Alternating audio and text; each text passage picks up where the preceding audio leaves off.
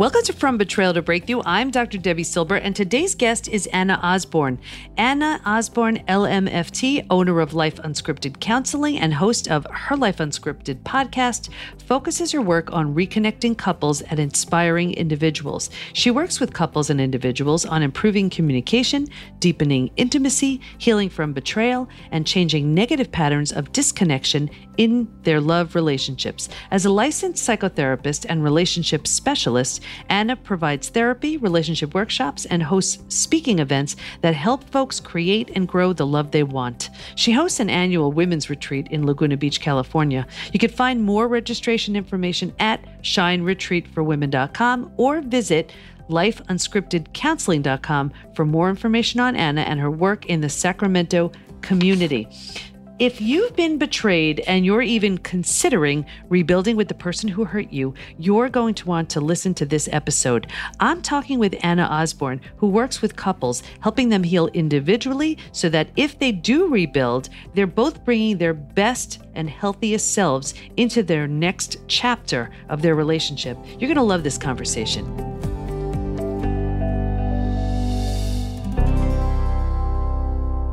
Okay, everybody, you're really going to love this episode because we're with Anna Osborne, and we're going to be talking about healing negative relationship messages. And when you think that healing is not possible, she is going to show you that absolutely it is. So welcome, Anna. Thank you so much, Debbie. I'm excited to be on the podcast. Oh, we're excited to have you. So just give us a brief example of just the types of people you see in your practice on a day-to-day. Yeah, so I am a relationship therapist. I work primarily with couples and individuals that are working on healing relationships, whether that is relationship with self or relationship with other. But all of my focus, especially the last 10 years, have all been in the relationship aspect of therapy and counseling. And what would you say, if you had to say what's like the most common thing people come in for, what is it? You know, it's really the focus of your podcast. The majority of folks come in because they say they want to work on communication, which is this big old blanket statement. And then once they get through the door, they're really talking about trust and a level of betrayal that has happened in the relationship, whether it has been kind of one of the big events that hits a relationship that causes a considerable amount of trauma, or it's that slow erosion of trust over time, kind of that death by 1,000 cuts. But really, when clients come through my door and start talking, it really has to do with breakdowns of trust, betrayal, and just all of the just enormity of devastation that comes in its wake. Mm-hmm. And you know, what I hear so often, because I'm working with the betrayed partner, what I hear so often is they'll go for counseling. They want to work on the relationship, but they don't feel that they're getting the support from, let's say, the coach or the therapist, where, you know, if the goal is just to get them, let's say, the couple back together again, they're not, but the betrayed person doesn't feel that, let's say, the coach or therapist is really honoring their experience or their pain. How do you work with that? Yeah, I completely agree with that because, you know, if you've got two people coming in that are suffering from a considerable amount of trauma because of the betrayal, you've got to hold a lot of sides for both people. And it can be really, really difficult to do. And I think that it's this juggling act because you've got such intense trauma for the betrayed partner. So such a considerable amount of grief around what they thought they knew and what they're having to really move through in order to look at their new normal. And then you've got a considerable amount of trauma for the betraying partner because the majority of those that I work with, they are having to come to terms with this dual person that they have been in the relationship. And especially when it's so outside of who they think they are in the world, they're going through their own kind of devastation of who that person is that caused and inflicted this pain. So one, yes, it's very difficult to hold both sides. And when I'm working with folks, my objective is to meet them where they're at. And a lot of clients are not coming in saying, hey, we want to heal this relationship. They're saying we want to heal. And if we're able to heal together, that's great, but we need to be able to have the relationship we both deserve that has vulnerability, that has trust, that has openness. And if we can't achieve that together, we can't settle for anything less. I love that you're saying that, because I think when the pressure is just to get the couple back together again, regardless, it's really not serving either of them. And I know that's the same perspective I take, where, my focus is on the betrayed, getting he or she to their physical, mental, emotional, psychological, spiritual best. And then from that place, whatever happens, happens. Yeah. And I love that you're working to heal them both. You know what I think would serve the audience so well would be, because it's for the most part, the betrayed who's listening to this podcast. Mm-hmm. But since you work with the betrayers, can you sort of get into the mind of the betrayers and share with us what when they are at that place of realizing what they've done, wanting to become a better man or woman, right the wrong, what are some things going on their end? The shame is so intense for the betrayed partner. And it's this, right? That when you're working with somebody who's dealing with a considerable amount of shame, they're very, very hard to reach. The shame has swallowed them up. And what's difficult is that in those moments, the betraying partner is needing to be present for the betrayed partner. They're needing to hold that space to hear their pain, to demonstrate empathy, to demonstrate understanding of how deep that wound goes. And when the betraying partner is riddled with shame, they almost become unavailable to do that in the room.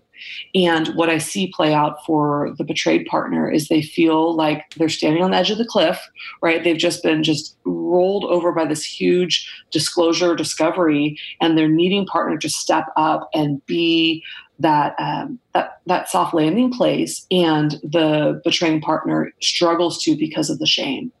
I think that's the number one thing.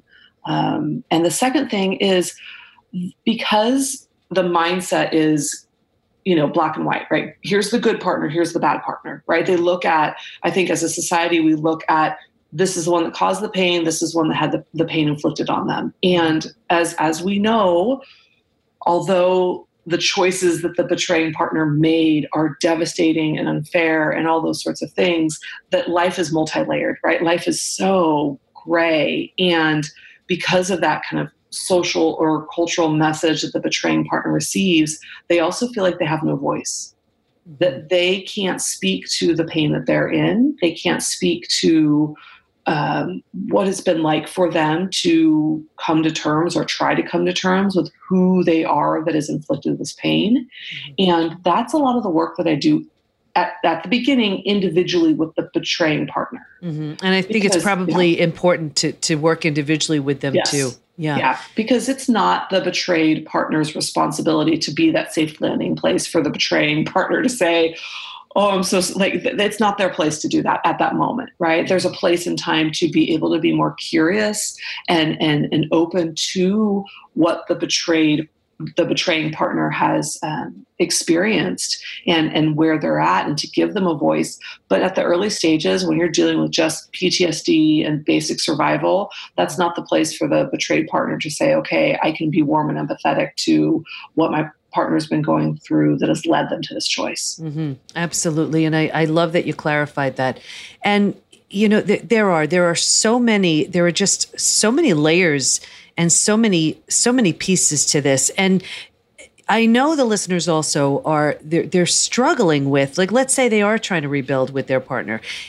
Have you seen, and this way, I just want it for for their sake, have you seen where you have seen a betrayed, the partner, the person who did betray, they have made a complete and total turnaround? Because I know the betrayed struggles with trust.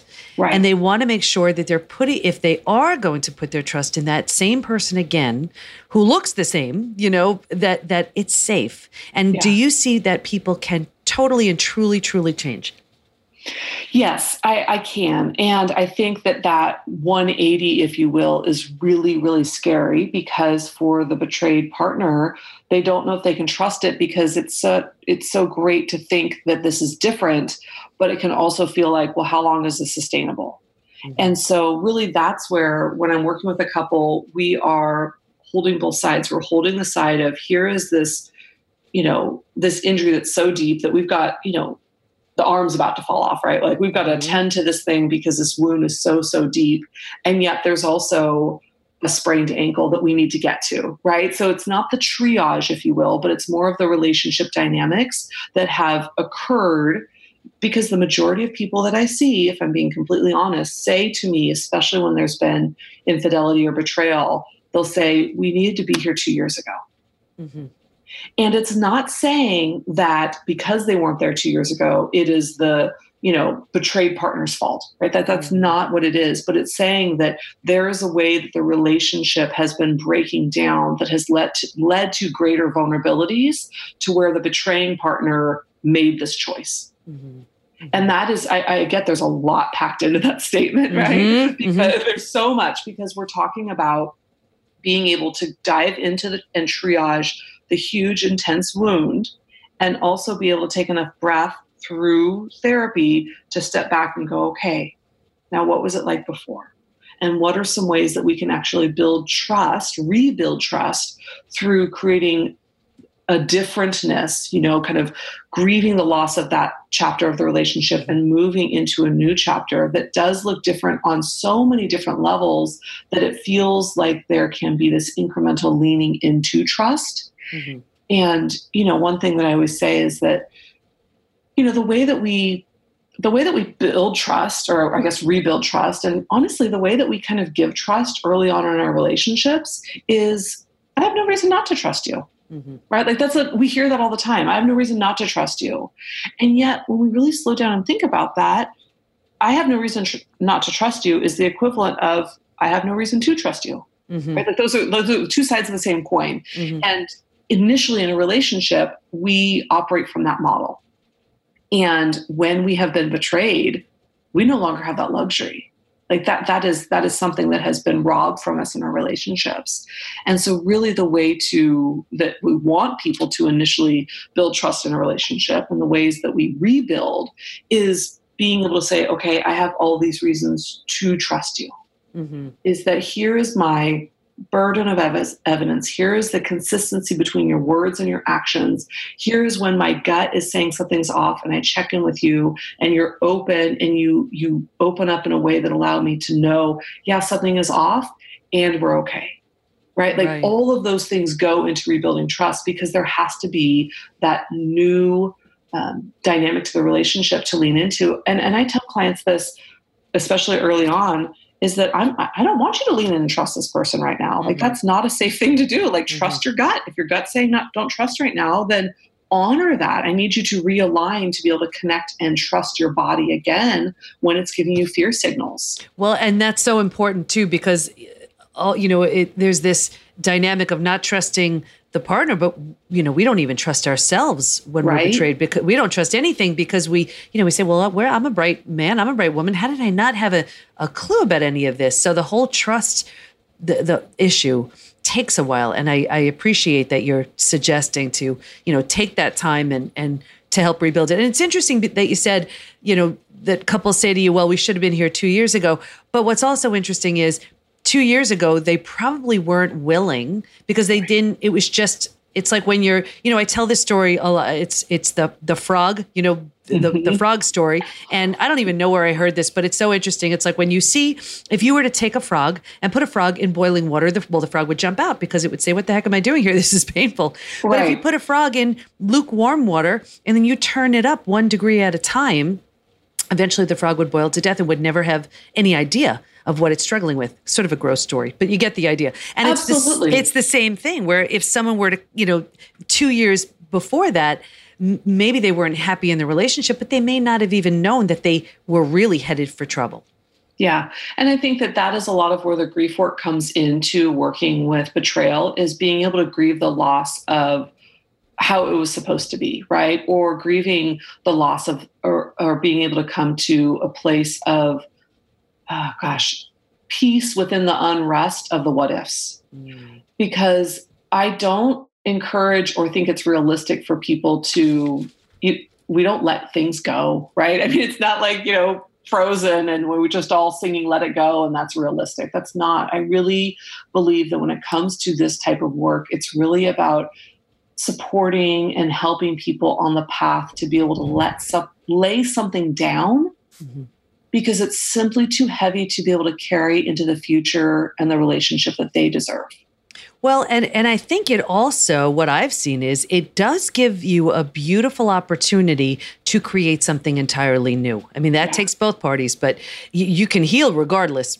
But whether you heal and rebuild, if both parties are on board, it can actually create an entirely new relationship that never would have happened had the old one not crashed and burned. Yeah. Yeah. Sadly. And I think that is, as helpers and healers, that really our job in those moments is to hold the light for them until they're able to hold it for themselves, because those early days, weeks, months are so filled with so much darkness and devastation that they're not able to see that there's anything but this pain.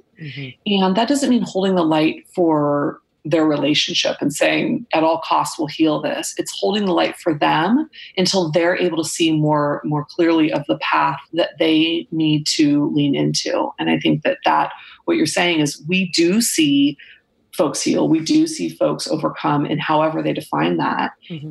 And man, is it a struggle when they're in just those very, very early parts of the healing to be able to even wrap their mind around that this is not going to be the last thing they think of before they fall asleep and the first thing they think of when they wake up. Sure. And Anna, what I'd love you to do is, if you can, give us what do you need to see? What qualities and characteristics does the betrayed person and the betrayed partner, what do they need to do? What qualities do they need to have in order to even consider rebuilding? I think that most importantly, there has to be a willingness on both sides.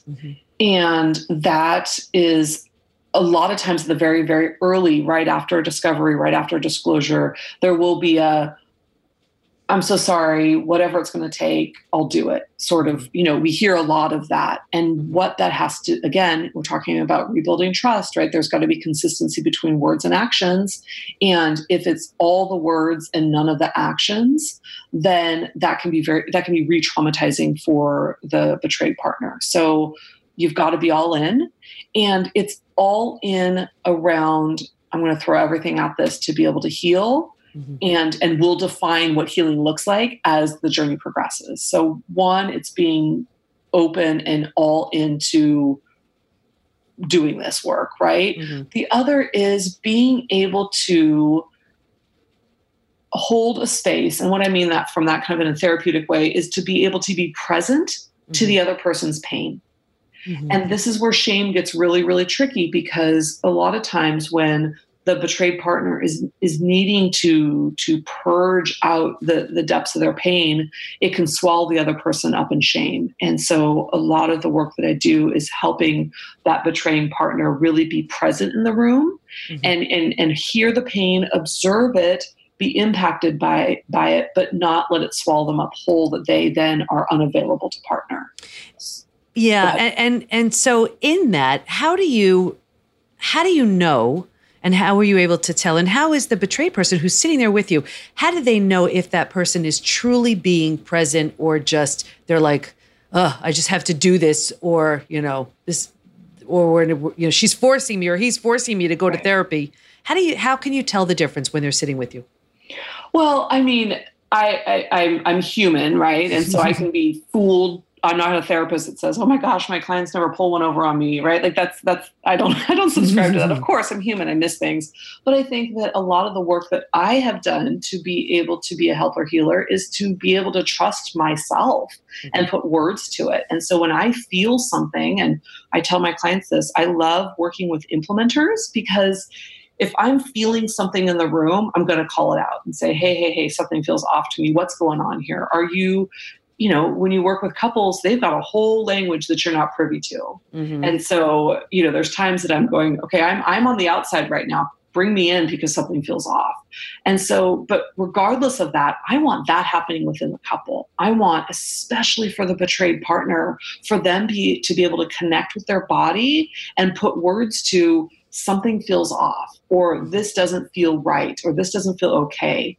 And they don't need to be sophisticated words. They can simply be, hey, this feels off, so that they can start being able to put a voice to those feelings, those physical sensations that they have been stuffing down or not wanting to pay attention to, or paying attention to, but partner's been denying them, right? Mm-hmm, mm-hmm. So really a huge part of it is the body work, is where do you as a person hold discomfort? Where do you hold fear? Where do you hold confusion? Like some of those feelings. And so I'll have them do body scans and body work to know where they hold that. So if they're sitting in the room or they're sitting in conversation with partner, and those parts of their body start to get activated, meaning there's tension, there's discomfort, there's a temperature, there's some sensation, they're able to go, hang on a second, like my gut's screaming to me right now, or my jaw's clenched, my shoulders are up to my earlobes. Mm-hmm.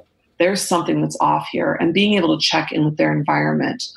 So really, it's being able to use that body awareness to be able to help them raise those questions or raise those doubts, and also being able to tolerate the discomfort that comes with anxiety around, hey, I want to believe you, or I want to feel that you're sincere, and right now that's too big to do, but I can at least put words to it and let you know that this isn't a new accusation or a new, kind of that old pattern that folks get stuck in, where they say, hey, something's off, and partner says, why are you accusing me? Nothing's going on. And then a year later, something comes out. But really then being able to say, I'm feeling this. I don't know what it is. I need some time to kind of process through it because the anxiety is so high. So really it's the work with the body, and it's the work with being able to have a voice when things feel off, so that they can start aligning with what's real and what's not. And it's so important because the body is speaking to us all the time, giving us so many messages if we'd only pay attention. And that brings me to the idea of time. And this happens all the time where someone is, and this is on both sides, where let's say the betrayed is hanging on to this and bringing it up over and over again as a way to sort of reestablish power, reestablish, whatever. And the betrayer, the other person is sort of saying, hey, get over it already. How do you negotiate that time? I would say that two things about time. One thing, especially, and this statement is to help normalize and honestly to create a level of hopefulness for your listeners. So I want them to hear that through that lens. Mm-hmm. But really the first year after a betrayal or after the discovery or disclosure of a betrayal is particularly difficult, because it is, for the betrayed partner, they're flashing back to, a year ago today, or a year ago on this weekend, or a year ago on this anniversary, whatever it was, of when they thought everything was different, and now they know that it wasn't. Mm-hmm. So that first year is flashing back to basically them being lied to, and just that visceral reaction that happens. And then what I find from that year point forward is the comparison or the flashback, usually for people when they've been working on this, is now they're flashing back to, wow, a year ago, things were this bad. And look at how we've healed. And again, that doesn't mean together, it means healed, right? However they've defined it. Mm-hmm. And that can give them a level of perspective, because when they're so deep in it, they will look at me and say, I don't know how it's possible to not think about this every single day, mm-hmm. every single moment. And so that's time-wise, that's one big thing I see. And the other, the question you're asking around time and the bringing back up or the bringing back up, typically I find that when folks don't have the tools to know how to talk about this, because usually they're talking about it or they bring it back up because they've been triggered.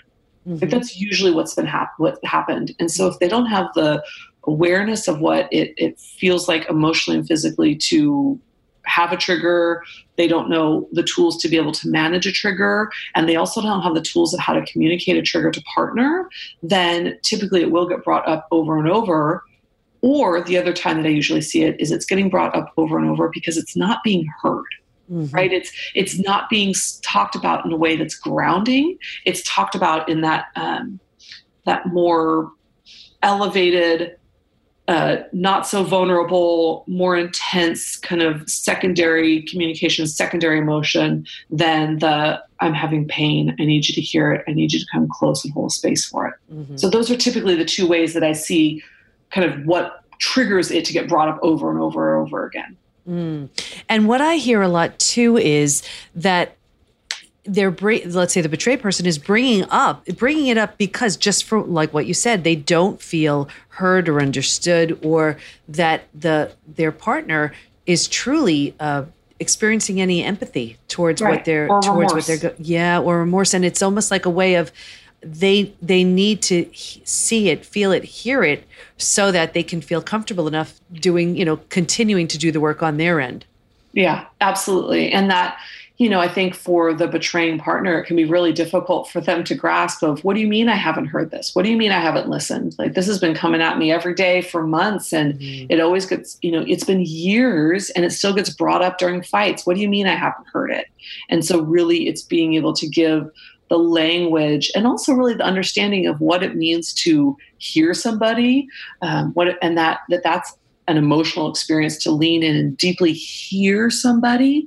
And so that kind of psychoeducation, if you will, is really, really important for the betraying partner to even understand how they've attempted and yet fallen short of what that relational need is. And, and I give visuals a lot. And this one is, and I've said this before, this is sort of like someone at the top of the mountain saying, hey, come on up already. And what you want is that person to go down there, at the bottom with you and say, hey, let me help you up. And, perfect. I love that. Yes. And that's sort of the difference. What do you want to make sure everyone knows before we wrap up? I really want everybody to know that healing is possible, and that healing it has to be defined by us. There are so many people when you are going through this that love you and they're devastated for you and they want to help.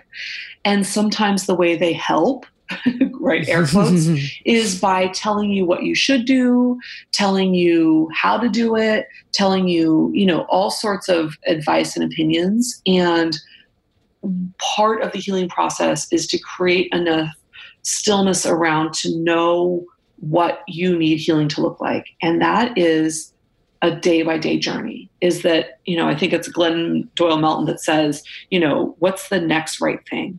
Mm-hmm. That when we are in the depths of pain, the depths of trauma, the depths of despair, we really need to be present enough to go, okay, right now, in this moment, what's the next right thing? Is that a glass of water? Right? Is that breathing for 30 seconds? Like, what's the next right thing? Because when we're in the throes of trauma, we look 20 steps ahead because we're so overwhelmed. And yet, because we are in survival mode, we need it to be moment to moment. So what looks like healing today may not look like what it looks like tomorrow, but as long as you're being present to what your need is right now, that's okay. Mm-hmm. And I can't tell you how much I love that you brought that up about other people suggesting what you should do or how you should feel. And I always say it's coming through their lens. Like, let's say it's a dear friend. They don't want to see you in pain. Or let's say your mother-in-law, who of course wants things to get better because she doesn't want to worry about the two of you, whatever it is. And whatever the instance is, or a family member, a friend, it doesn't even matter. It's coming from their perspective. Yeah. But sometimes, it's well-meaning, but we really have to decide what do we need at that very moment. That's a really important distinction. I'm so glad you brought that up. So yeah, that's wonderful. So Anna, where do we learn more about you? Where do we go? Yeah, so my practice is based in Sacramento, California. I'm on the West Coast, and my therapy practice is called Life Unscripted Counseling, which, kind of obviously fits for the work that I do. Mm-hmm. And I encourage folks to go over there. I've got different online resources and they can just learn more about my work. And really, even if they're kind of throughout the country and throughout the world, to be able to stay connected through just the different information and resources that I offer through my blog and through, kind of my video series and those sorts of things. And really, I also want to invite them personally. I know you had the opportunity to interview Mari Lee, who is a dear friend, and she is my co-host for the Shine Retreat for Women that we host. And this is our second year hosting it in Laguna Beach in September. And it's a beautiful event for women to really come and do a lot of healing work and restoration, and really learn to be able to lean back into fun, because that is something that I think, especially when you're going through this sort of trauma and this sort of healing work, is just it's not even in the realm of possibilities. And so it's really fun. What a concept. Right. I know. Right. And being able to know that because we can't have fun when we're not safe. Mm-hmm, right? Like you cannot have fun when you are in the depths of trauma. And when you are doing healing work, sometimes it's being able to learn how to be able to do that again and reconnect with others in a lighter way. And this retreat it's such a beautiful event. It always just comes together in such a really, really organic and yet intentional way. We keep it to 40 women, so it is very small and intimate, but also big enough that if you want to get lost in the crowd, you're able to. And I do want to, just offer to all of your listeners, if they are feeling called to check this event out, that Mari and myself would love to offer them a $50 discount off the registration fee. So they can go over to shineretreatforwomen.com, check that out, and also email Mari and myself to get that discount code. All the contact info is on that website. That is so wonderful. And the two of you are such gifted healers. And anybody listening who is struggling, and I know you must be because you wouldn't be listening, that's what the show is all about. Their healing is possible. Healing is so possible. Is it possible to rebuild after betrayal? It is. It takes a ton of work. I've done it. But there are wonderful, wonderful people who can help you. And Anna is one of them. So I'm grateful for you sharing your wisdom with us today, and everybody take advantage of this beautiful opportunity. Thank you so much for your time. Thank you, Debbie. I enjoyed it. I loved so many things Anna shared, and there were some great suggestions for both the betrayed and the betrayed partners. Stay in touch with Anna by going to lifeunscriptedcounseling.com and take her up on her offer of that $50 discount if you go to shineretreatforwomen.com. Don't worry, we'll have all of her information in the show notes at pbtinstitute.com/podcast. Here's my biggest takeaway. Some of Anna's truth bombs that really made sense for me were finding peace within the what ifs. It's such an unsettling time after discovering a betrayal, and finding peace is a great first step so that you can start doing the work to heal. For the betrayer, be present to their pain. When you're stuck in shame, you can't be available to the person you hurt, and they need to know you understand the pain your actions have caused. Finally, be constant with your words and actions. If you're saying one thing and doing another, it's unlikely you'll heal, because the person who you hurt needs to rebuild trust, and that happens through consistent action. Only the two of you will know if the relationship is worth rebuilding. But when both parties are willing to do the work, you have your best shot possible. Now, this is all hard work, so let me give you a present. Head over to pbtinstitute.com and receive my gift of How Your Biggest Crisis Reveals Your Greatest Gift. And let us support you. Go to Facebook and join our group, Women Hacking Betrayal, where we give information, tools, and support to help you move forward and heal once and for all. Can't wait to be with you next time, and here's to your breakthrough.